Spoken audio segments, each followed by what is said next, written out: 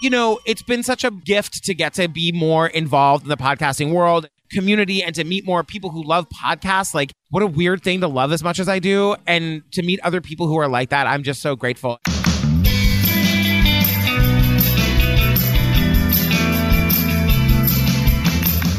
Welcome to Starve the Doubts. I'm your host, Jared Easley, and today, what a treat.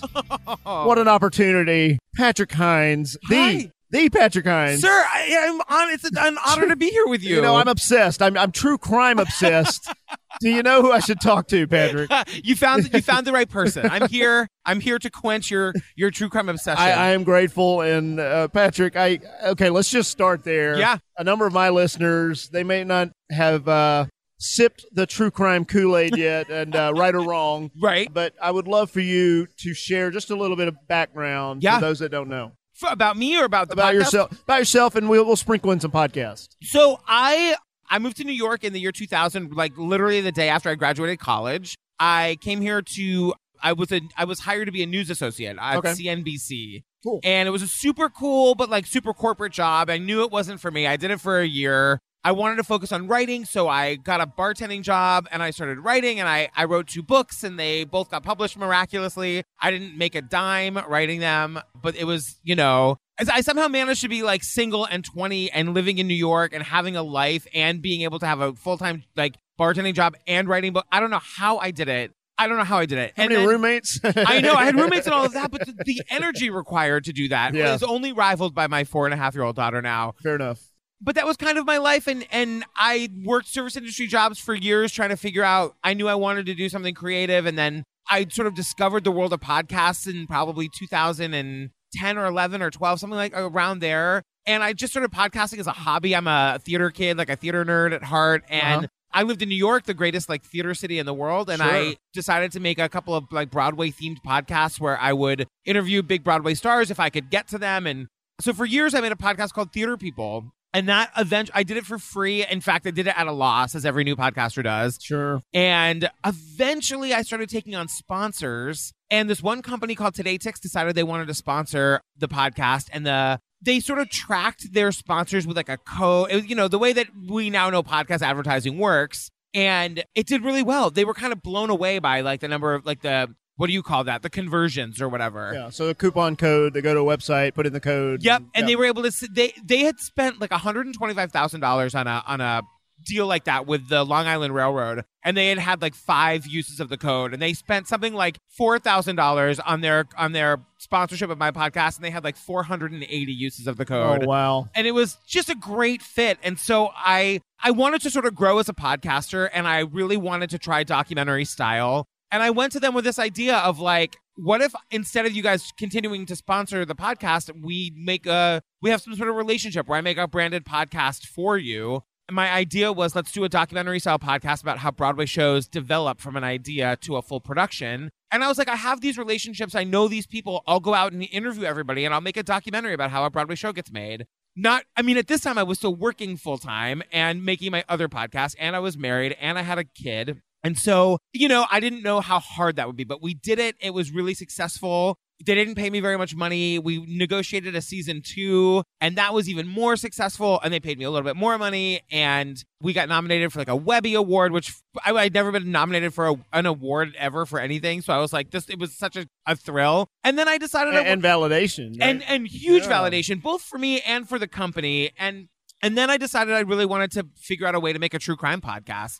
And I partnered up with a woman named Jillian Pensavalli, who is also from the Broadway world. She makes an amazing podcast called The Hamilcast, which is like basically the official Hamilton podcast. And I didn't know her that well. And we had this idea to make this sort of nerdy, straightforward true crime show, just about like true crime things, And one of the segments was going to be where we would talk about a true crime documentary. And when we sat down to record that, she was like cracking me up. Like, I didn't know she was so funny, and I didn't know I was funny. And we just started going back and forth. We had taken like pages and pages of notes, and we sort of threw it out, and we're just riffing on all like the hilarious things that happened around this tragic event and in this documentary. And when I was making the pilot episode, I was like, I kind of think that this is what the podcast wants to be. And I was so scared because I thought I was going to make this boring true crime podcast. And instead I was making this really funny thing. And I didn't know if anyone would listen. Right. But we did it. And, that's kind of my story. Like we got approached by Audio Boom, who wanted to sell ads on our show. And then down the road, we started a Patreon spin-off sort of subscription service where people get bonus episodes for, a couple bucks a month. And now here I am. Like, it's my full-time job. I just told you my whole life story. Not only full-time, but now your husband's actually going to be working with you. And, it's changing lives, at least your own. And totally.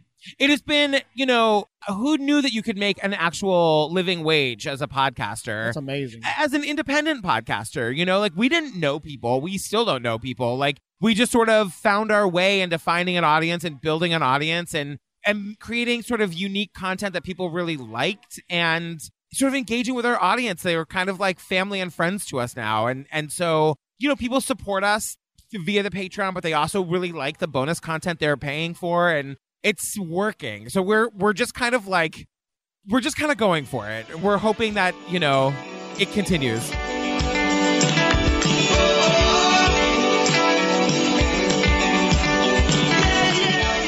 Is there any type of opportunity, and maybe there already has been, I'm not aware of it, but anything down the line that is like a live element of what you guys are doing? Yeah, so we just announced a tour, actually. Oh, congratulations. Thank you. We're doing a tour. We're calling it the Don't Be Garbage Tour. And we're doing shows in New York, Chicago, New Orleans, Nashville throughout the year. And it was funny because... That's fantastic. Yeah, thanks. We didn't we wanted to do live shows. We're both theater kids. We both want all the attention we can get. That's kind of part of who you are. Exactly. And so we're like, we want to do this in front. It's great when we're doing it in a room and it's just me and her, but let's do this in front of people and see if we can make people laugh. And so we decided to do a live show in New York and we announced it. And I was like, no one's going to come. We're going to sell 4 tickets. And we sold the show out in an hour. The venue was like, this has never happened before. And they're like, do you guys want to add a second show? We're like, sure. That's found money for them. Yeah, totally. Yeah. And it's and for us, it's kind of like they took a chance on us. And now it's like, great, we get to, do a second show for them. And then we were kind of like, well, let's do more of this and see if people keep coming. I keep saying it might be garbage. Like, you guys, thank you for buying tickets to our first live show. It might be terrible. We have no idea.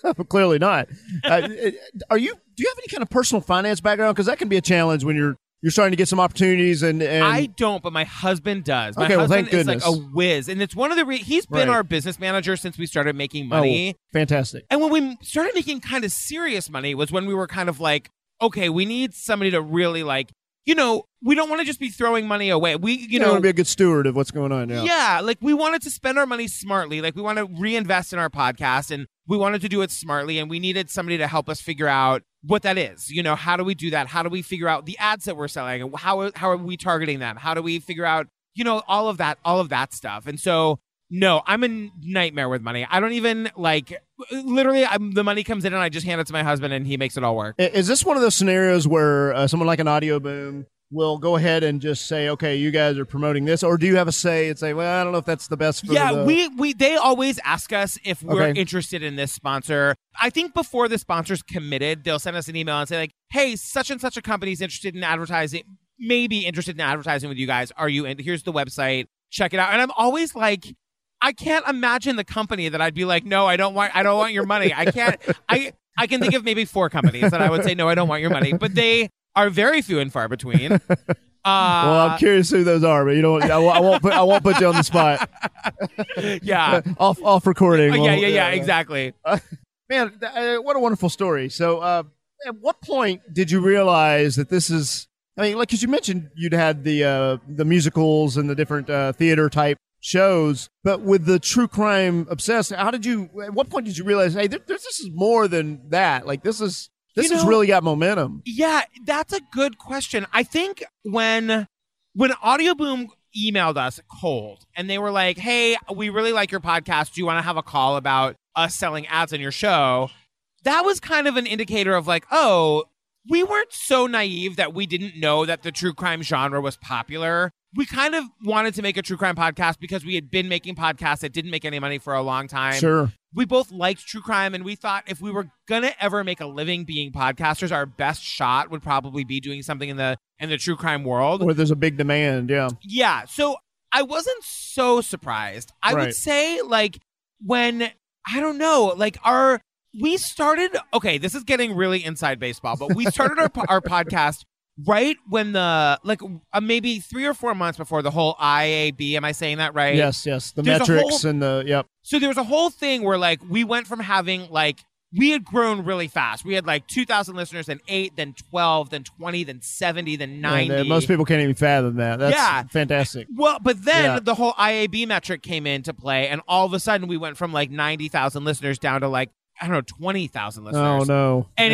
it happened really fast. And I was kind of one of the people that was like, listen, I would rather know the truth. I would rather know how many people are really listening. Like, and we were able to build from there. And it was pretty quickly that we got back up into the 90, 100,000 download range. I would say it probably took us 5 or 6 months to get back to that point. And that was when I was like, my theater podcast that I loved and I labored over and I took so seriously. We're getting like 9, 10,000 downloads after years of working on it and selling it. Which for a niche podcast, I mean, that's, totally. It's hard to knock that. It's hard to knock it, but it's also hard to sell ads on it. It's also hard to like make a living doing that. That's fair. Yep. So, I knew I couldn't do that forever. And so what I would say really when we launched the Patreon, I remembered our whole Patreon idea was we're going to do a one level, $5 a month. We're never going to change that. We're going to add all this bonus content. We're going to make bonus episodes. And like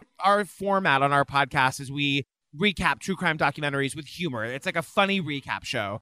And I was like, what if we also started tracking down people who were in those documentaries and interviewing them, or people who directed those documentaries and interviewed them? So we started doing all of that, and we were just adding all this bonus content. And we went from like, remember Jillian, we launched our podcast, and within a day, like I remember within 5 minutes, Jillian was like, why aren't we making $10,000? I don't understand. And I was like, I know, that's hilarious. But then like within 2 weeks, we were making $10,000. Oh, wow. And it was like, wait, what's happening here? A month. Yeah, that's... some people can live on that. Yes, and now we have almost 5,000 subscribers to our bonus content. Oh. And it's like, Congratulations. Thank you. Yeah. And I just want to say to any aspiring podcasters, like, we don't know anything. Like, we literally don't know anything.